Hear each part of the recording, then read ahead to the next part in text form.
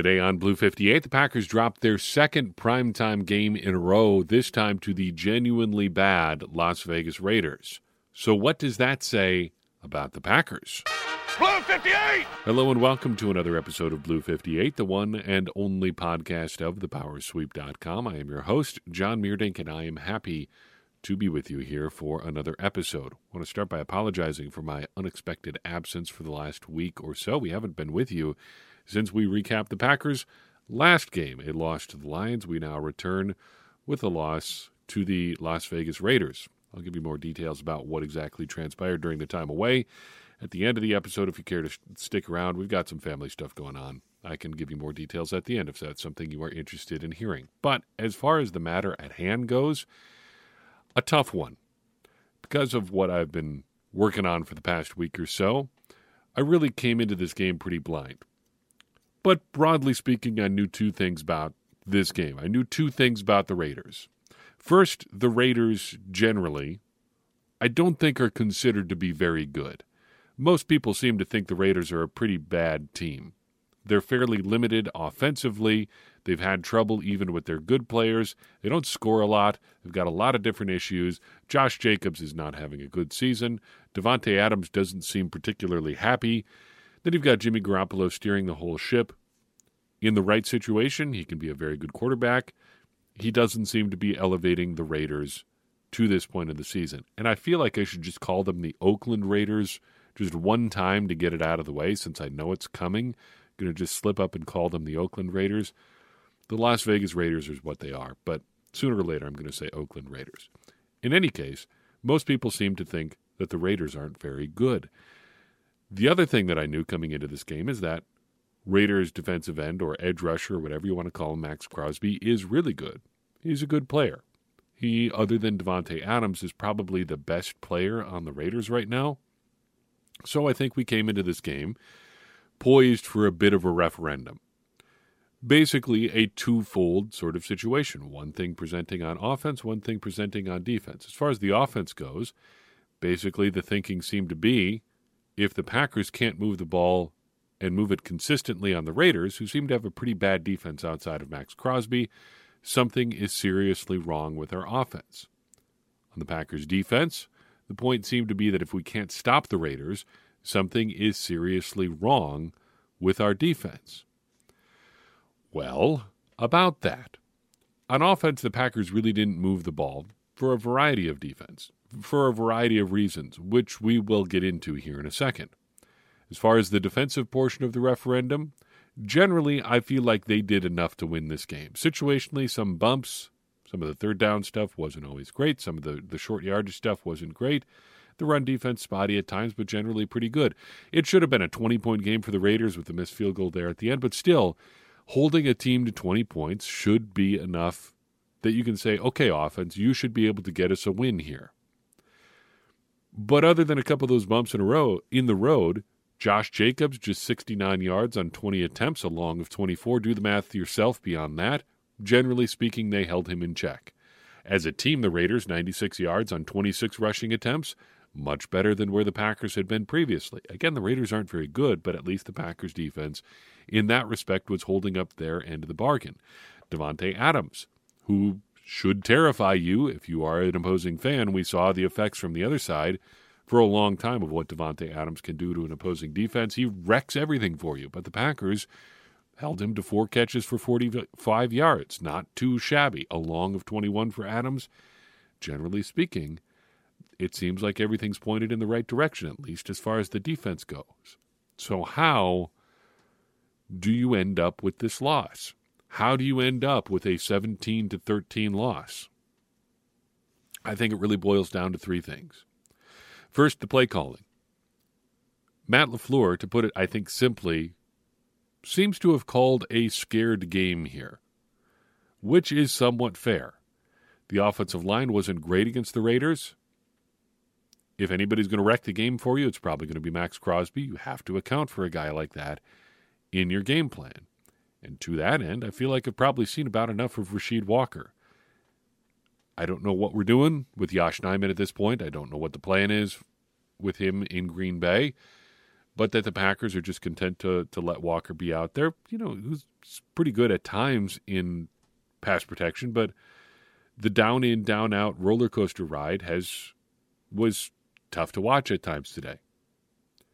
But that stuff aside, just game plan wise, a lot of questions here. Packers seem to run a lot of screens for a team full of guys with no real yard after the catch gaining ability. A.J. Dillon certainly isn't that kind of a guy, and Patrick Taylor is basically A.J. Dillon, but a little bit taller and a little bit lighter. He's not a big yards after the catch threat either. Running screens for those guys doesn't seem to make a lot of sense, and the same kind of goes for Romeo Doubs, and even Jaden Reed to this point. Neither of those guys are big, we're going to get yards for you after the catch type players. But a lot of them present in the game plan today. Packers also called a lot of lateral runs for a team full of guys with no real speed to the edge. We can sit here and talk about A.J. Dillon and the season he's having all day. But I think everybody would agree that if you're going to get the most out of A.J. Dillon, the preferred package of plays does not involve a lot of runs to the edge. And to be fair, they have minimized those over the past few weeks. There's a lot more of A.J. Dillon going north and south and a lot less of him trying to get around the edge. But it still pops up with just about everybody else, and the Packers just do not seem to have the guys either in the backfield or up front to make that happen. The Packers also chose to block Max Crosby with tight ends, specifically tight ends whose main weakness in college scouting reports seem to go something like, yeah, this guy we're not sure he can block. Well, that hasn't changed in the NFL. Luke Musgrave is still not an asset as a blocker, and asking him to do things like even chipping Max Crosby seems like a big ask for him at this point. But having him or Tucker Kraft or Ben Sims really try to focus on making a difference against Max Crosby does not seem to be the wisest idea. Now, I can see the flip side here. You can say, well, they had no offensive line. The offensive line has been rough. They've got no Aaron Jones. But really, I have grown a little bit weary of those as defenses of Matt LaFleur, specifically as they pertain to this game. It has seemed like, for a few days at least, that Aaron Jones has not been trending toward playing, going back and reading some reports. And based on information we received after the game, it sounds like Jones had a setback on Sunday. He had been ruled questionable for this game long before that, though. So I don't know how you can really say that, well, we were planning to have Jones out there. How much were you really planning to have a guy who was questionable anyway out there to begin with? The Packers haven't had David Bakhtiari since week 1, so using his absence as evidence of a beat-up offensive line kind of rings a little bit hollow to me. Elton Jenkins was back, and even 80% of Elton Jenkins is better than Rice Newman. At this point, with Jones out, you're essentially just missing one starter. I don't know if you can call Bakhtiari even like a preferred starter at this point, more of a nice-to-have sort of thing. So, him aside, Jones was the only guy really missing today. And yet we got a game plan that seemed fundamentally ill-suited to the guys that the Packers had out there, centered entirely around being afraid of Max Crosby. After Matt LaFleur's play calling, you have Jordan Love. For the first time, I thought he looked genuinely scared out on the field. And again, somewhat fair. If your offensive line is not going to get you protection with Max Crosby running all over the place, I would be scared too. Nothing to be done really for that other than just acting as though you're not scared, because being scared helps nothing.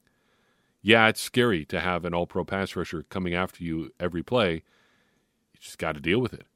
And I think he was genuinely not great tonight. And I think we have to say things like that. He was missing short throws, he was missing deep throws, and he wasn't helped by the play calling.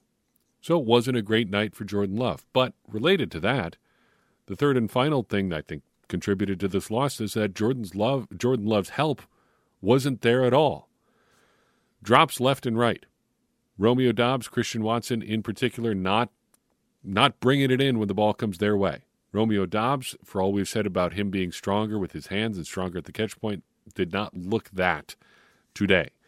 And Christian Watson, just 3 catches on 9 targets. One of his 3 catches, a incredibly broken play where he's got a layup of a catch and then just as much room to run as he wants. Okay, that's good, But that's a lot of other targets where things are not breaking your way as Jordan Love if you're throwing to the guy who's supposed to be your top playmaker. Watson, too, not real great with contact, huh? On two of Love's interceptions, he was going to Christian Watson, and I think you could make the case that on both of them, he got bodied out of the play. The play where Marcus Peters got his hand on the ball, okay, that was behind him, it appeared to be at least, but he still got bumped off the ball, allowing Peters in there. Then the ball goes up in the air, and he'd come down with interception number 2. But on the final throw, I initially, talking about it with friends, put a lot more of that throw on Jordan Love, and I don't think it was a great decision by Love, but Watson really made no effort to break up that play at all. Didn't do his quarterback any favors. I think we can broadly say that Watson didn't help Love a lot today. Meanwhile, A.J. Dillon averaging 3.8 yards per carry in his best running game of the year. I mean, he seemed better, but it's still not great. And then you've got the Packers struggling on third downs, which is really easy to do when you're ending up in third and a mile all the time. I don't have my final numbers in front of me, but on the Packers first 4 drive-ending third down conversion fails, you had something like 3rd and 8, 3rd and 10, 3rd and 10, and 3rd and 11, or something along those lines. It was either their first 4 or the third down ending plays on 3 of their first 4 drives. In any case, the Packers were facing a lot of 3rd and longs early. That seemed to be the trend throughout the game. The Packers got behind the sticks, and then you get into 3rd and long, and then you're afraid of Max Crosby. You don't have anything in your playbook for getting yourself out of that situation. All of that adds up to a game where you only score 13 points, despite your defense putting you in position to win. Just think about that. The Packers had scored 13 points and took over with, 2 minutes left, minute and a half left, with a chance to win the game. That's the kind of defensive performance the Packers got, admittedly against the Raiders, pretty low bar. And that's the kind of defensive performance the Packers' offense wasted. We don't even have to blame it on any one person in particular. Not Matt LaFleur, not Jordan Love, not Watson, not Dobbs. You don't have to pick anybody. You could just say the Packers' offense let down the defense today. And so here the Packers sit at 2-3. What does it all mean? We'll get to that in a second. First, we've got to do our 3 good things and 3 bad things. Kind of stretched a little bit to get the 3 good things today, but I think we've got 2 legitimately good ones on defense. Plus, we'll throw in one more there for good measure. Thought the pass rush was generally very good tonight. Rashawn Gary gets another sack. Kenny Clark is halfway to his career high of 6 sacks with 3 through 5 games. He has at least half a sack now in 4 straight games. Kenny Clark doing some work here in the early portions of the season. It seems like moving him out of defensive end was a productive move by Joe Barry and the Packers defensive staff. Love to see Rudy Ford getting a pick. Look, Rudy Ford is not a perfect player. The Packers really don't have many guys who could even claim to be perfect players on defense. But Rudy Ford also gives you everything that he's got on every single play, for better or for worse. Does he sometimes run himself out of positions? Absolutely.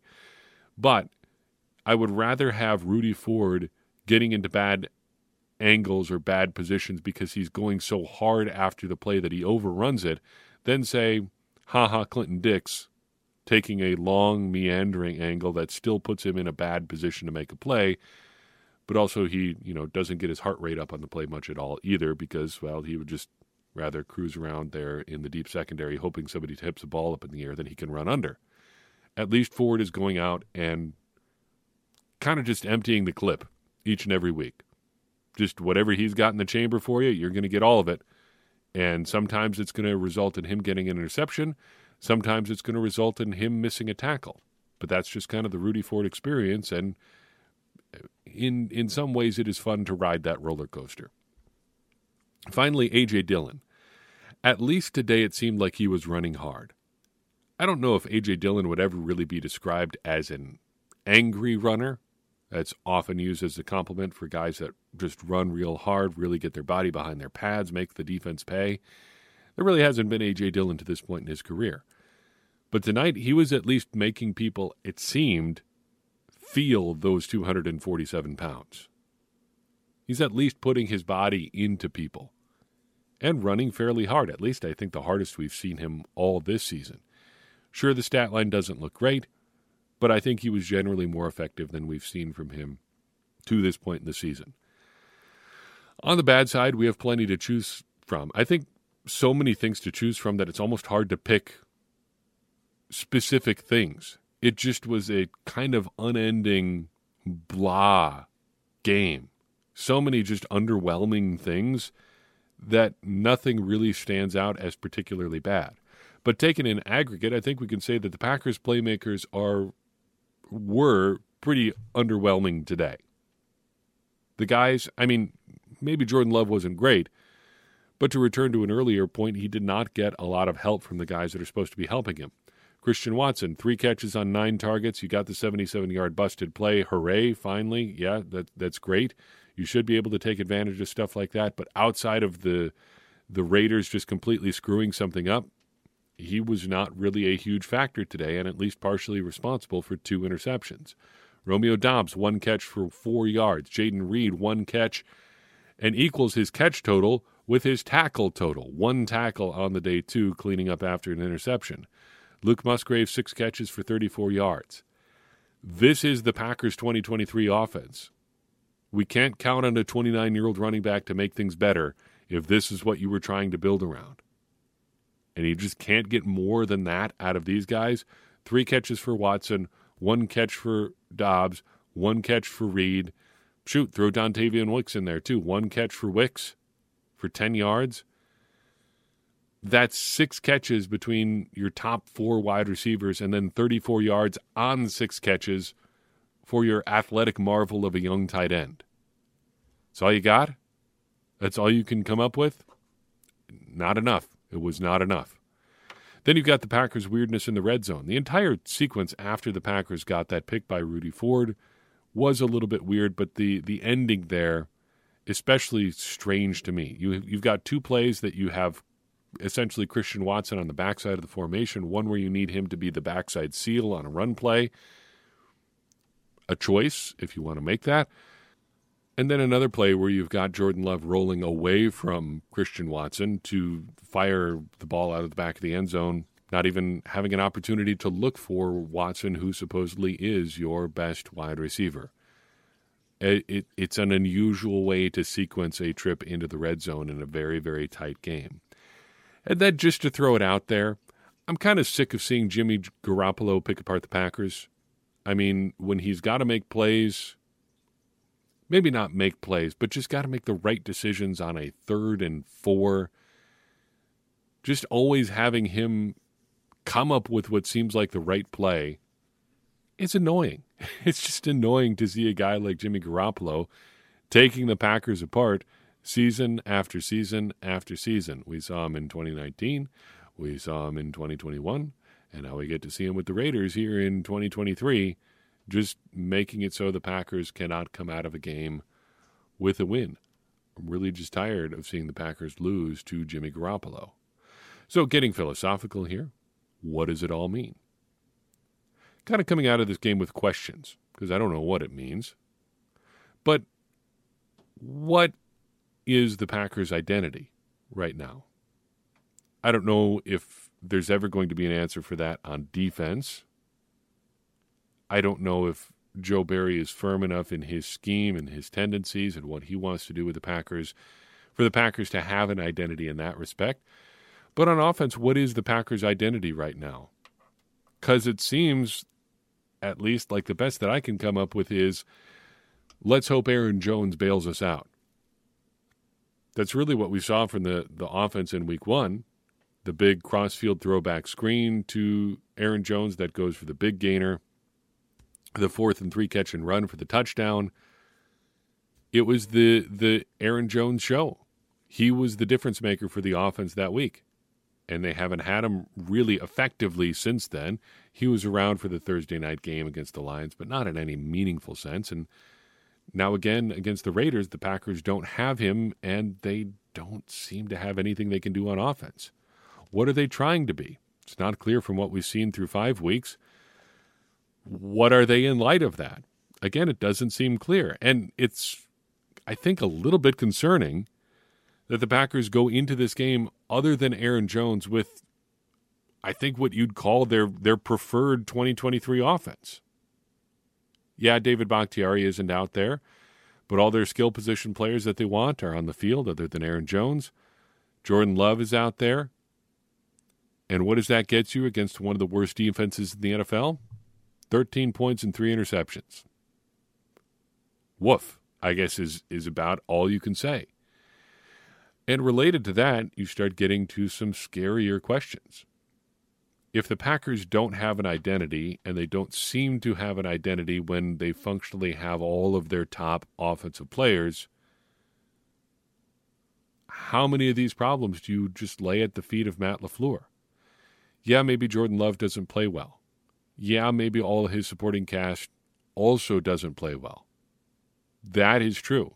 They didn't play particularly well, but it also didn't seem like they were in a position where the Packers were ready to take advantage of what any one of those guys does well. And so here I am wondering if Matt LaFleur is in a position where he can put together a functional team here in 2023. Because we're 5 weeks in now. We're a month into the season. We should be past the getting to know you phase. We had 3 weeks of preseason football. We've now had 5 weeks of regular season football. If the Packers' offense is still this disjointed this far in, is it ever going to get figured out this season? Fortunately, the Packers have a bye week coming out, so if anything's going to get figured out, now is the time. The Packers can get healthy as they possibly can be. They can get everybody back on the field and get things sorted out as they head to Denver to take on the Broncos. And if they would happen to lose to the Denver Broncos, I mean, can we ever really say that the sky is falling in 2023? If the Packers themselves didn't expect them to be particularly good, how upset can we really be? I think that is true. But if you lose to the Denver Broncos, what are you really building towards anyway? If this team that has all these guys that you've essentially handpicked to be the version of the Packers that you want to be as you head into this new Jordan Love era, or whatever era you want to call this, the post-Rodgers era, I guess, and you put down another stinker to another bad team, you start to raise some real questions about the people building and running this team. Many people have had those questions for a while. Not entirely fair, I don't think. But if this is how you wanted the Packers to be, and you've got everybody out there who should be making this team go, and you're putting up performances like this, nobody should be escaping scrutiny. Not Brian Gutekunst, not Matt LaFleur, not Jordan Love. The questions are coming if the Packers can't at least look more competent than they looked against the Raiders. Let's talk about some rookies. Lucas Van Ness, not an overwhelming statistical performance today. 1 solo tackle and 1 assist. Luke Musgrave, 6 catches for 34 yards, as we've said a couple times now. Jaden Reed, 1 catch for 7 yards. Also worth noting that he is getting moved off punt returner on kind of an intermittent basis, depending on what the Packers need. I don't know if that's a great choice. I mean, production-wise, at least you feel confident that Keyshawn Nixon is going to go back there and catch the ball, but I haven't really worried about that with Reed to this point this season. Maybe they're just looking for a spark from a guy that has not a care in the world in Keyshawn Nixon about what happens to him when he is running with the ball. Maybe that's the spark the Packers need sometimes. Tucker Kraft, no recordable stats in this one, though he did play. Colby Wooden, 1 assist tackle, seems firmly behind Carl Brooks at this point. Sean Clifford, another DNP today. Great job, Sean. That is exactly where we want you at this point. Dontavion Wicks, 1 catch for 10 yards. Of note, because I know someone that had what they described as a large amount of money on the over-under for Dontavion Wicks' yards in this game. At least on the betting site that they used, that was set at 7.5 yards. It was a tight tight thing there for a while because he went well into this game without a catch. But I'm glad for my buddy that paid out there, even if I don't gamble myself. You can root for your friends, right? Carl Brooks finishes the game, 2 tackles, no other noteworthy stats there at all. But I think, and I'm just guessing here, but I think we'll look at the snap counts tomorrow and see that he outsnapped Colby Wooden again. That seems to be the situation we're heading for the balance of the season this year. Anders Carlson, unlike his brother, perfect tonight and still perfect on the season. Carrington Valentine did play but had no stats. Anthony Johnson, inactive. Malik Heath, inactive today. Emmanuel Wilson played but had no stats, as did Brenton Cox. We'll talk more about Brenton Cox here in a second. Finally, cleaning out the notebook. Always start with uniforms. I feel like the Packers have just had a phenomenal start to the season in terms of their uniform matchups, and this was another great one. Packers-Raiders, about as classic of a look as you can get, and under the lights in primetime, really not a lot to complain about there. But seriously, though, the Packers have faced the Bears on the road. The Bears' home uniforms versus the Packers' road uniforms is always a good look. We got to see the Falcons and their throwbacks in Week 2. Packers-Saints was a good-looking game in Week 3. Packers-Lions at Lambeau always looks pretty good. The Packers tend to look not quite as good when they play in Detroit, just because of their lighting situation, making their yellow look a lot yellower than I think it normally does or needs to. And then tonight, it's a great-looking start to the season. Even if the product hasn't always been great on the field, at least the Packers and their opponents have looked stylish together. Speaking of style and presentation and things like that, interesting to see how ESPN skews a little bit between over and under produced sometimes. They really lean into the pageantry for a lot of stuff. But I almost laughed out loud when I saw it. I haven't had a chance to sit down and watch Monday Night Football tonight. You may not have even noticed it just sitting there watching, but it's conspicuous in how different it's been from the past. Think back tonight. How did the ESPN broadcast present the starting lineups for both teams? Just a list of names on the screen. Feels very 90s, almost a throwback, and compared to the over-the-top stuff that like Sunday Night Football does or Monday Night Football used to do. But just a list of names and the positions that they play. Chuckled to myself when I saw it on the screen. It's weird how much that stands out now. Moving right along, this game was shaped at least in part by a couple of roster moves the Packers made prior to the game. Patrick Taylor was signed to the 53-man roster. He is out of practice squad elevation, so the Packers had to move him to the 53 formally, which meant signing him to a real contract. To free up space, the Packers cleared out Justin Hollins. They released Justin Hollins.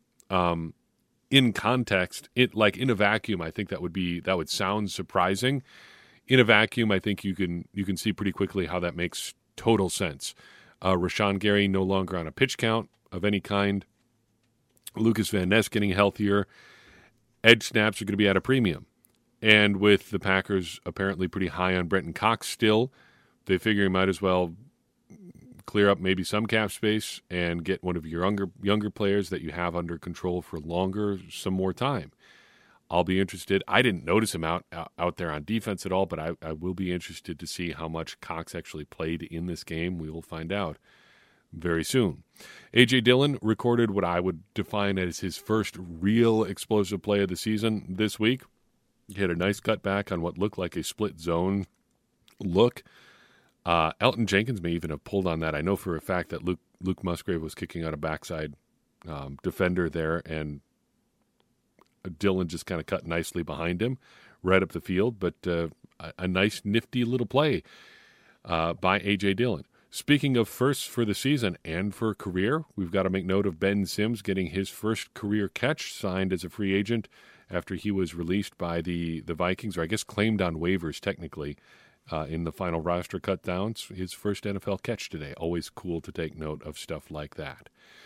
Wanted to highlight some nifty backfield stuff that the Packers have done this season. I think we mentioned one of these in passing where A.J. Dillon was lined up in the backfield like a split shotgun look with a back to either side of Jordan Love with Josiah DeGuara. It might have been back in week 1 or week 2. They brought that back again tonight. I like the play design other than, I think, Christian Watson blocking on the backside there. But it seemed to be an interesting way to scheme up a little bit of a lead look out of shotgun with A.J. Dillon going behind Josiah DeGuara. The play itself didn't work, but I like to see that in the backfield.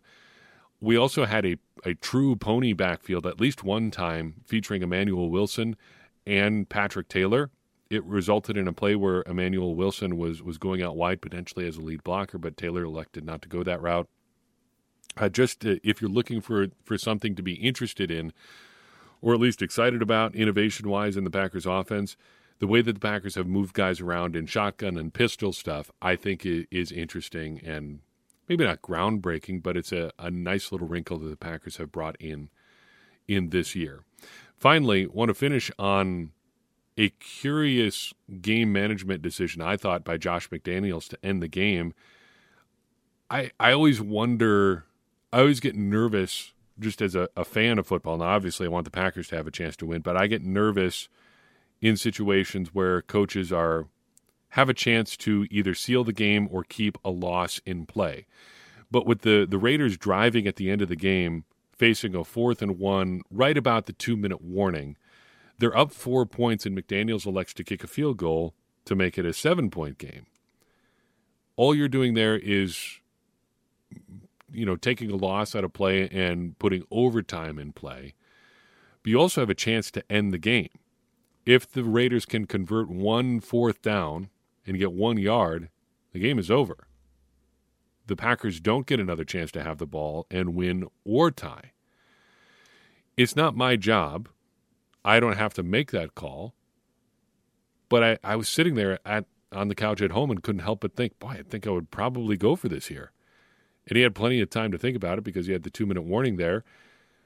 I think I probably would have gone for it. Seeing what the Raiders defense had done to the Packers offense through the first, 58 minutes of the game, seeing Max Crosby scare everyone in the Packers offense, I like my chances of the Packers not getting down the field and scoring a touchdown. I might try to just end the game right there. Instead, he makes a play where you either, the Packers can play for a tie, or if you miss, the loss is still in play. Game management stuff I think it gets a reputation of being easier than it probably is because you've got so many things to manage as a head coach. If you've never coached sports, at any level, even at the lower levels of stuff. Shoot, I coached freshman basketball once, and just the amount of things that you have to think about gets really annoying when you just want to think about the basic things that will win the game or lose the game sort of decisions. But you got to manage timeouts. You got to think about who's subbing in. You got to think about who's got how many fouls.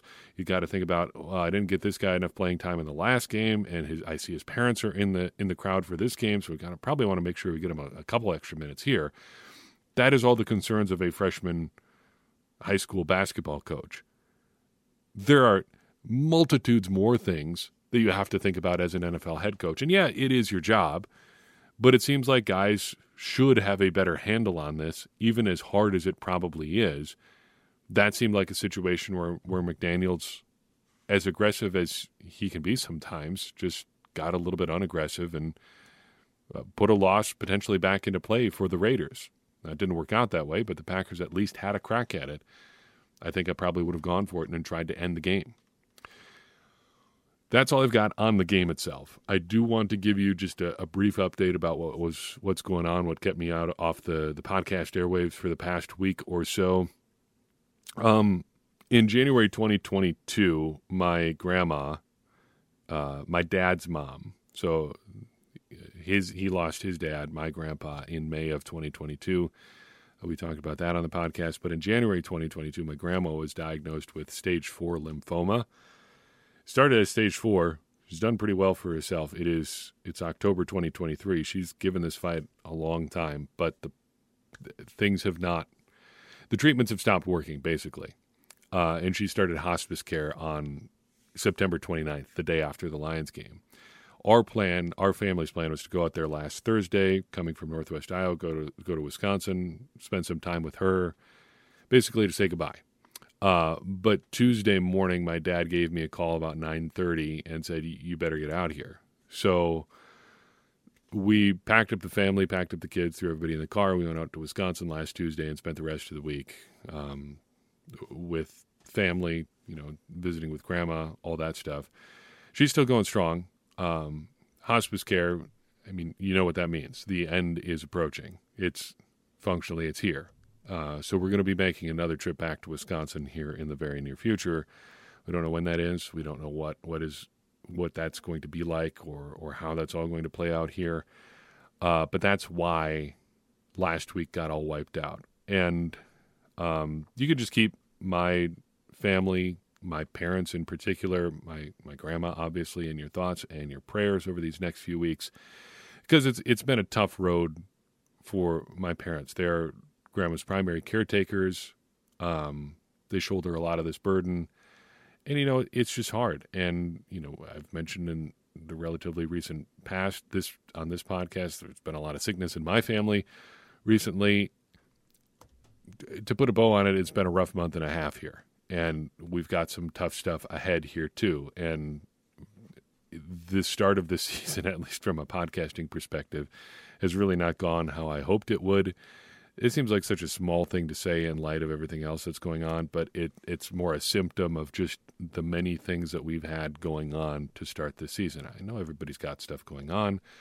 I just wanted you to know why the podcast schedule got interrupted last week, and there's a pretty good chance we're probably going to have an unscheduled interruption here again in the not too distant future.